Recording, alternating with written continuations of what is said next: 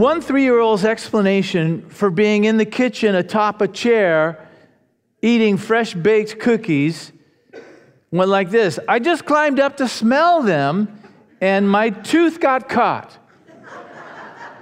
It's profound logic. I'm a victim here, Mom. I feel that way sometimes when Kim has cooked something, and it's like, I'm a victim here. I gotta, I've got to have seconds. Temptation, whether it comes in the form of a cookie or another forbidden fruit of some kind, it's common to everyone. Temptation is not sin, and it's common to everyone.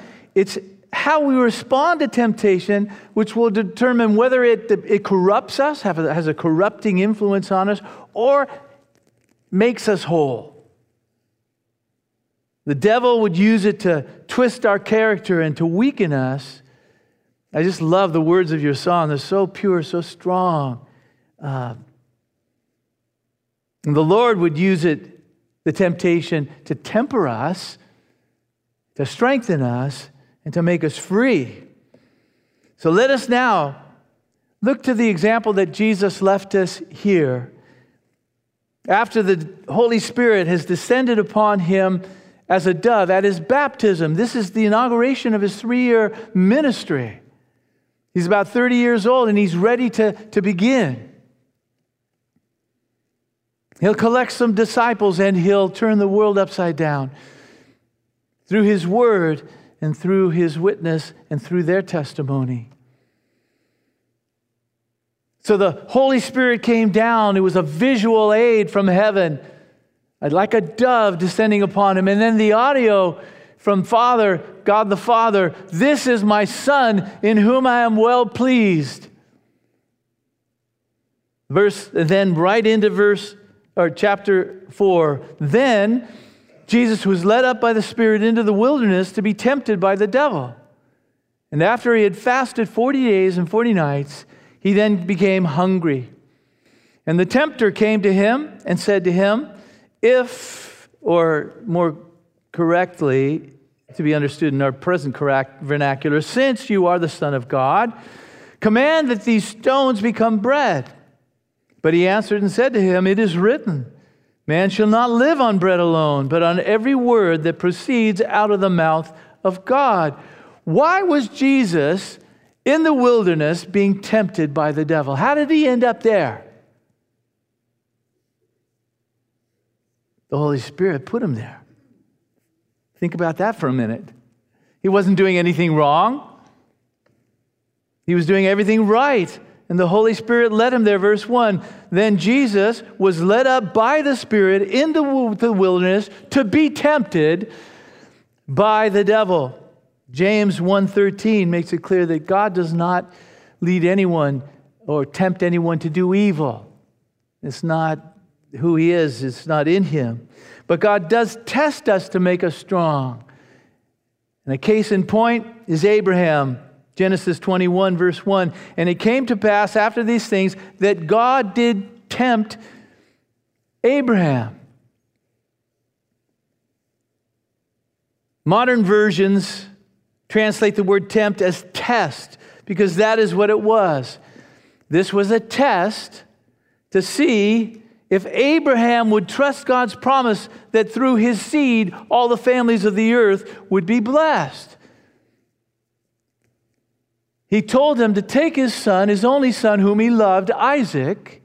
This is the child of promise through whom God said he's going to, through him, be a blessing to all the world. That through him, the Messiah would come, the seed, capital S. And now he tells him, I want you to sacrifice your son, that object that you love supremely, perhaps. It says the next day he got up early, saddled a donkey, and set off on a 3-day journey to Mount Moriah. It was a test. And it wasn't to prove something to God. I think it was to prove something to Abraham. Because sometimes we can love a person more than God. He'd waited 25 years for the fulfillment of this promised child. Now God says, give him up. And you perhaps know the story of how on the way up, Isaac says, Father, I see the wood, and we have the wood, we have the fire for the sacrifice. So where's the lamb? And Abraham's famous statement, God will provide himself a lamb. And before Abraham could carry out that incredible act of obedience, he was stopped by an angel, and he showed him a ram caught in the thicket. And sure enough, there was a type right there on top of Mount Moriah. A couple of thousand years later, or I should say more like 1,000 years later or so, Solomon would build a temple on top of Mount Moriah. No doubt Abraham's trust in God was stretched to the max. But he returned from Mount Moriah with his faith 100 times stronger because it was tested. He saw God could be trusted. Gandalf the Grey would never become Gandalf the White if he didn't descend into the heart of the earth to be tried and tested. That's a little morsel for you Tolkienites. I know we have some over here. So Jesus was led by the Holy Spirit into a place of temptation, a place of testing, not so as to complete something lacking in his faith, as God uses temptation in our lives. James 1, chapter 1, verse 4 says, when we encounter these trials and these tests and these temptations, don't kick against it. Consider it all joy even, because God is going to work that as you persevere and you learn to trust and be patient. He's going to build your character and complete something in you that's lacking. But that wasn't the reason for temptation in Jesus' case here. It was to identify with us. Remember, that's why he was baptized. He didn't need to confess any sin and be cleansed. He was already clean. He was the holy offspring. But he did it to identify with us, fallen humanity. And so he is here also. Allows this temptation, God the Father and the Holy Spirit, allows Jesus to be tempted, to identify with us, and to demonstrate that he has an incorruptible character. The Bible says that Jesus was tempted in all ways. That's kind of an incredible statement, because you've probably been tempted in some pretty heinous ways. It says that Jesus was tempted just like that, yet without sin. It's a testimony to us. The first temptation appealed to Jesus' physical need, body fuel. He needed nutrients. VeryWellHealth.com points out that we can survive actually 43 to 70 days without food. Incredible. After a few days, our hunger pangs begin to subside if we're fasting. But they come back when we get to that point of starvation. And that's the point that Jesus was at. He became hungry again after 40 days. And that's when the devil suggested he turn the stones into bread. The devil will always try to get us to focus on our base appetites. Food, companionship, or sexual connection. Those are the things that are just natural drives that we have and appetites. And he'll always try to get us to focus on those things in hope of getting our eyes off of God, off of his love and his provision. Using our present trial, whatever it is we find ourselves in, using that trial to cast suspicion on God's goodness, his faithfulness, and his power. He'll whisper in our ears, if you were really a child of God, He'd provide bread for you. You're in financial straits because, well, God has just forgotten you. He's forsaken you. You can't trust Him. You have to take things into your own hands. And wasn't this the original temptation in the garden? God said, hey, you can eat from all of this, except for this tree right here. And what was it? It was a temptation. It was a test of their allegiance. And they failed epically.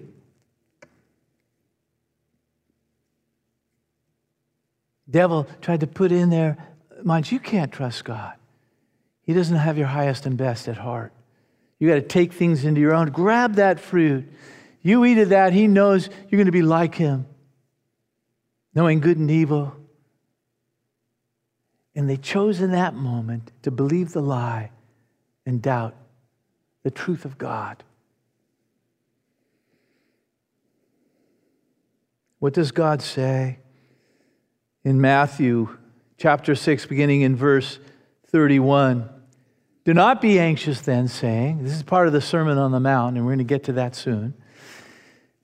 Do not be anxious then, He tells the multitude, saying, what shall we eat? Or what shall we drink? Or with what shall we clothe ourselves? For all these things the Gentiles or the unbelievers eagerly seek. For your heavenly Father, those who are children of God who trust in Christ have a heavenly Father. Your heavenly Father knows you need all these things, but seek first His kingdom and His righteousness. His kingdom, that is, His rule on earth as it is in heaven. That's wherever God is king, that's His kingdom. And His righteousness. And Micah sang about it today. He's talking about His righteousness. What righteousness do we have of our own? None. None are righteous, not even one, the Bible says. None are right with God because of their own religious endeavors or good works or prayers or fasting or any of those things. It's His righteousness. Through faith in Christ, He robes us in His righteousness. So He says, seek first His kingdom, His will to be done, and His righteousness, a relationship with Jesus Christ. And all these things that you need, that God knows you need, they're going to be added to you. But don't obsess over those.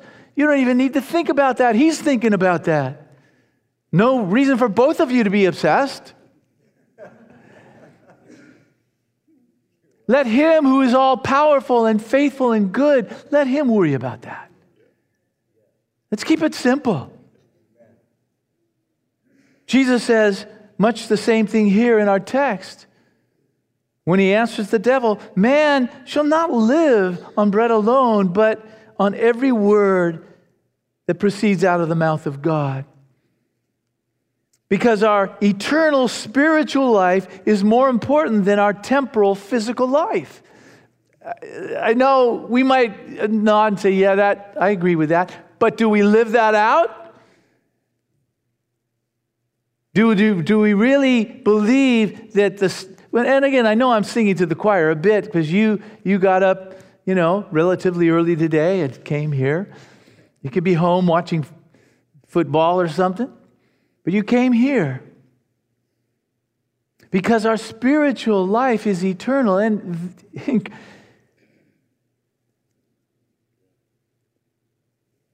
much more important than our physical life. These tents are so transitory and temporal. We have two options. This is how I see it. Our two options go like this. Either we take God at His word, that is, believe in Christ, find true contentment now and live forever. Or option number two, live only to satisfy our fleshly appetites, remain restless, and die forever. Some people think, death, game over. I'll deal with that, No, it's not game over. We have immortal souls that will dwell with God either in heaven or will dwell where it says the worm never dies In other words, eternal restlessness and discontentment. Those are our only options. The living water that Jesus offered the Samaritan woman that would cause her to thirst no more. Remember, she's gone out alone by herself from Samaria to Jacob's well. And she lived a shameful life, and she didn't want to be around people. But Jesus meets her there. And she's going to draw down and get some water. And he tells her, if you asked me, I'd give you living water, and you wouldn't thirst anymore.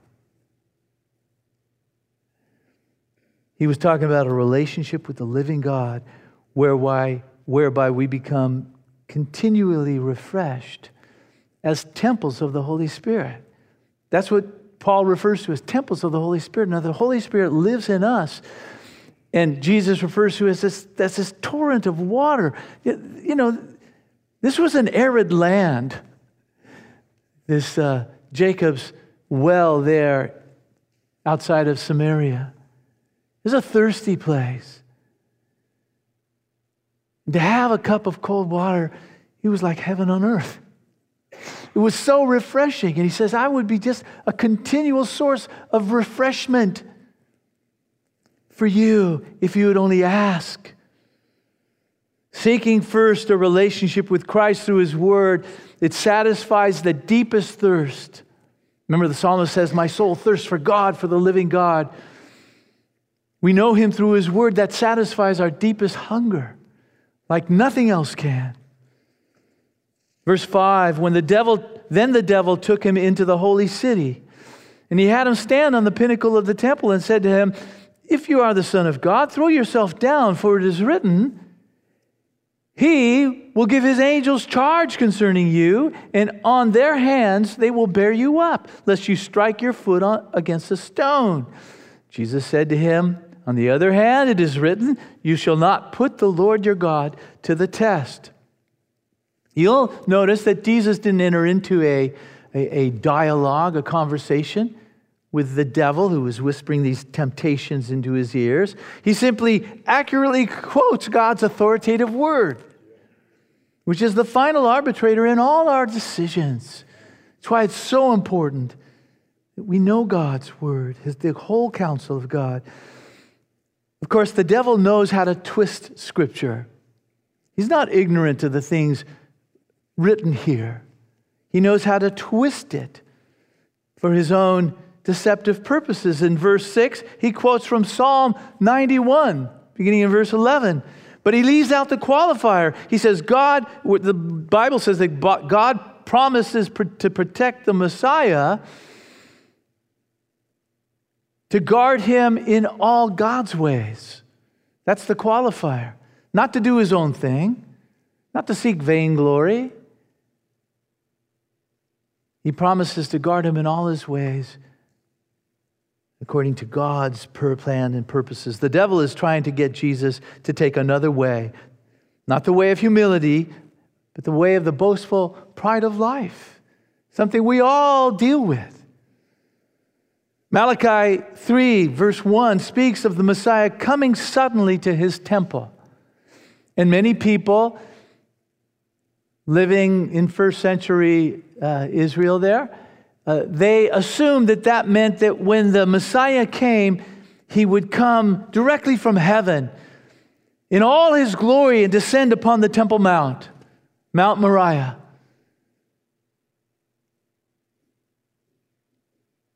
He would bypass the birth canal, the incarnation, poverty in Bethlehem and obscurity in Nazareth. He would just come in all His glory, boom! And everyone would just fall down and worship Him. Many believe that. So the devil jumps on that idea and tempts him to forego his humiliation for immediate adulation. Forget about Isaiah 53 that talks about the suffering servant. We'll just cut that chapter out of the Bible. and all the other places in the Bible that talks about the suffering servant who would come and take upon himself our transgressions. Jesus performing a sensational miracle like they had hoped, with no saving power in it, was not God's way. The only sign or sensational miracle that Jesus would promise and depend upon was what? An empty tomb. When they were gawking about the temple that Solomon had built, he says, destroy this temple and in 3 days I will raise it up. And that's the only sign that you need to know and depend upon, to believe that I am who I claim to be. God the Son. The resurrection is always enough to inspire true faith. The devil is constantly trying to get us to doubt God's love for us. But there is never a need to test God, but only to trust Him. Calvary settled once and for all the height, depth, and breadth of His commitment. It's a total commitment. We love because He first loved us. We should commit to Him in like kind. John MacArthur wrote, to test God is to doubt God. Got a slide for that? I want you to see it. To test God is to doubt God. To doubt God is not to trust. And not to trust Him is sin. It's a simple formula. To test God is to doubt God. To doubt God is not to trust. And not to trust Him, we have no other way of escape. The wrath of God against sin, it will be poured out. And is poured out every day.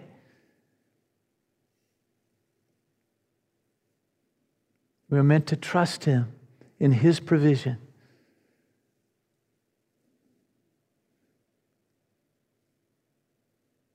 Verse 8, David, the devil now makes one more attack on Jesus via the eye gate.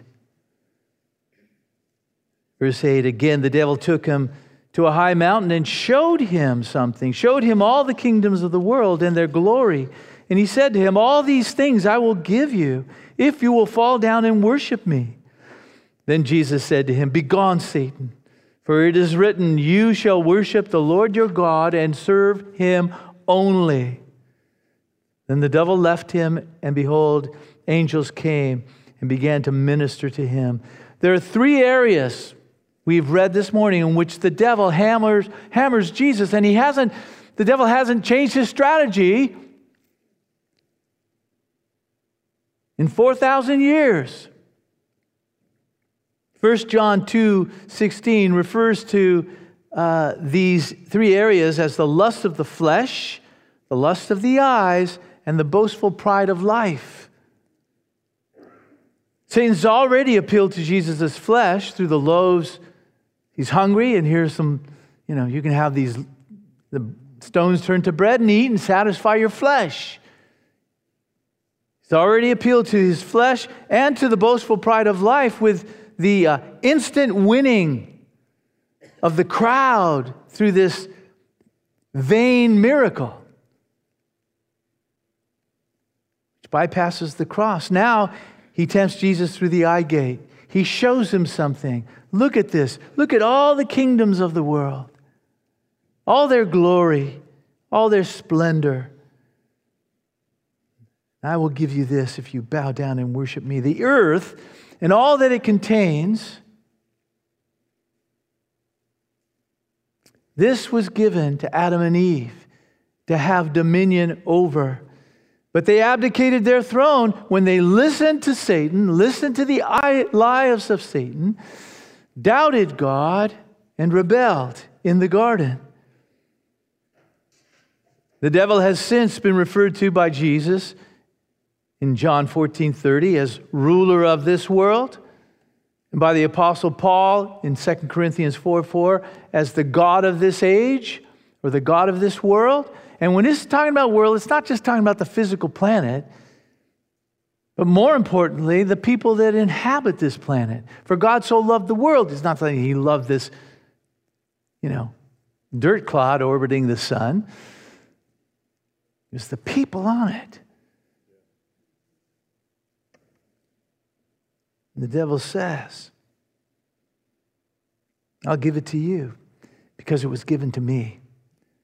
It wasn't a meaningless promise. It had some clout to it. It was a real temptation. That which the devil placed before the eyes of Jesus, lordship, basically,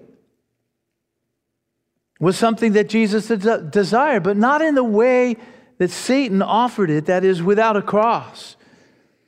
Having a kingdom of redeemed souls was the joy set before Jesus, by which he willingly endured the cross. He's looking for a bride, the bride of Christ.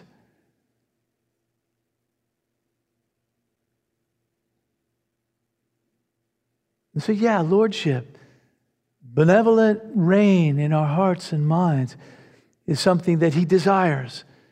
But it only comes through his submission and his sacrifice. You'll notice that he doesn't linger to gaze upon the temptation. He didn't need to pray about it. It was already settled in the Word of God. Begone, Satan, for it is written, you shall worship the Lord your God and serve him only. We don't have to pray about whether or not we should defraud somebody, take advantage of someone for our personal gain. No, the Bible says that's sin. We don't do that. That's the way of the world. That's not our way. It's not the way that the mode of operation within the kingdom of God. We prefer one another. We don't need to pray about whether or not we should look at pornography, to look at someone to lust after them sexually. Jesus says it's the same as committing adultery. We know that if we know Scripture. We don't have to pray about it. We don't have to pray about fornication, sexual relationships with someone that is not our husband and wife within a heterosexual context. We don't have to pray about that. We don't have to pray about whether or not we can trust God for our daily bread. He has promised that. We're to ask for it in faith, but we don't have to try to get it some other way. The way that Jesus handled the lies of the enemy with the truth of God's Word, it reminds me of how important it is for us to know the truth of God's Word. To know the Creator's revelation to man. That's what this book we call the Holy Bible is. It's a revelation of God, of who He is and what He is about.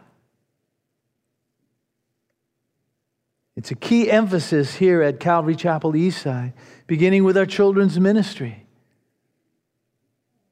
And then our Awana Wednesday night program. I heard the awes there. If you want to volunteer, we take volunteers to come and minister to these little lambs, as long as you don't eat them, because they're pretty edible. Look at that. This is the cubbies, the 3 to 5 age group. But on Wednesday night, we're working hard to instill in them a knowledge of God through His Word. We believe in that wholeheartedly. Roger Atherton and Brian Parks and I were at a pastor's ministry leaders breakfast last Monday at Calvary Chapel South, and And the guy that cooks and cleans for them shared a little bit of his testimony, how he'd been raised, with a knowledge of God, so to speak, through this religious activity, and that his family was involved in. But he said it wasn't until he came to Calvary Chapel and he started to study it verse by verse to gain the whole counsel of God that his faith was revolutionized. And many of us, I know, have that testimony. I have that testimony. I was raised in a religious, structure, but I had no relationship with Jesus until I began to feed upon it, line upon line, the Word of God. And my faith just prospered. Faith comes from hearing, hearing by the Word of Christ. Yesterday at our men's Zoom prayer meeting in the morning, and men, you're all welcome to join us. Pacific time, 8:30, from 8:30 to 9, it's just half an hour. It goes like that. But we're with people from all over the world, from Bulgaria to Hong Kong, spending a little time. And we do look at the Word. We pray a little before, we look at the Word, and then we pray more after. It's a wonderful time. You're all encouraged to join us. You can find out more online. But we considered Psalm 119 and verse 9. How can a young man keep his way pure? Answers? Mr. Gideon over here knows. That's an important question for young people growing up today. It's a matter of life and death. How can a young person keep their way pure?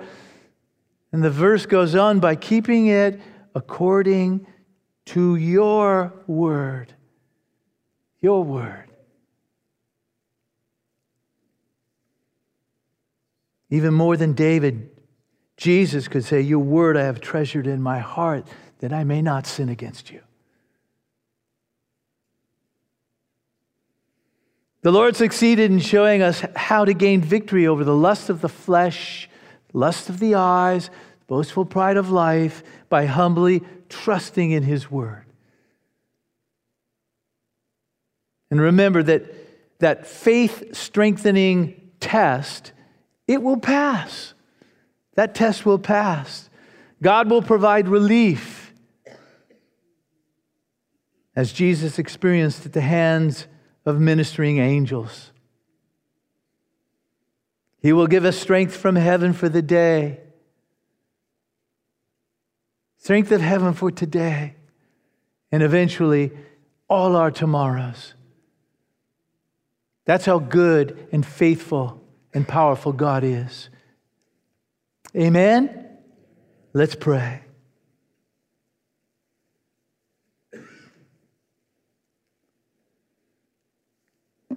Praise the Lord.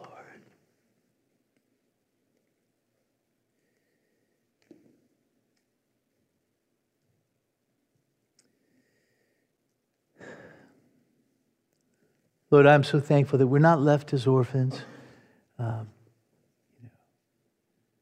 to try and live by our own wit and own devices, estranged from the God who made us. You've made a way for us.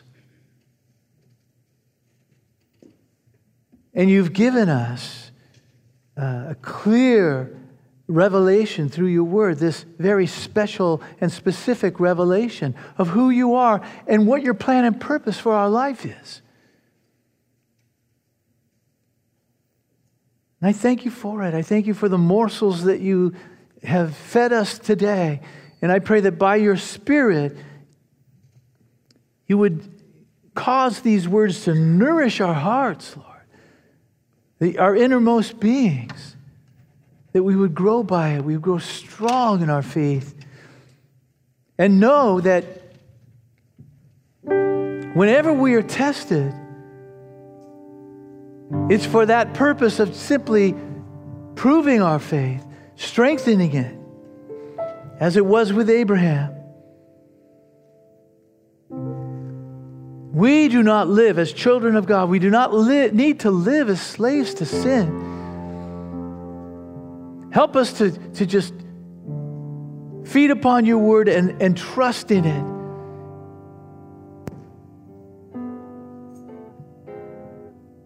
And we can say with Jesus, be gone, Satan. I'm going to submit to God, resist the devil, that you must flee. That's the promise from James. We submit to God, we resist the devil, and he has no alternative but to flee. We thank you for that, Lord. And if you're here today and you desire that kind of a relationship with God, maybe you have never opened your heart to him, but you want to do it now, or perhaps you've just felt estranged from him and powerless and stuck in some dark place where the temptations of Satan are just running roughshod over your soul. But today you want to trust in God anew. And I want you to pray with me. Let's just pray. Either for the first time or to renew your faith. Just say, dear God,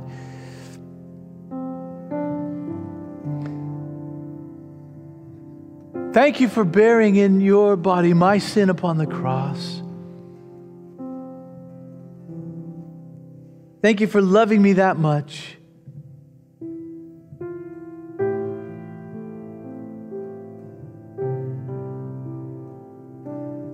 For my brothers and sisters that have maybe fallen away, let's pray together as well. Just, Lord, renew in us a right spirit, Lord. Help me to trust in your word today that says, if I confess my sin, you're faithful, you're just to forgive me of all my sin and cleanse me of all my unrighteousness. I confess it today. Lord, I have fallen into temptation, but today I find relief through your forgiveness and through your Spirit welling up within me as a torrent of living water. Refresh my soul today, I ask in Jesus' name. Amen.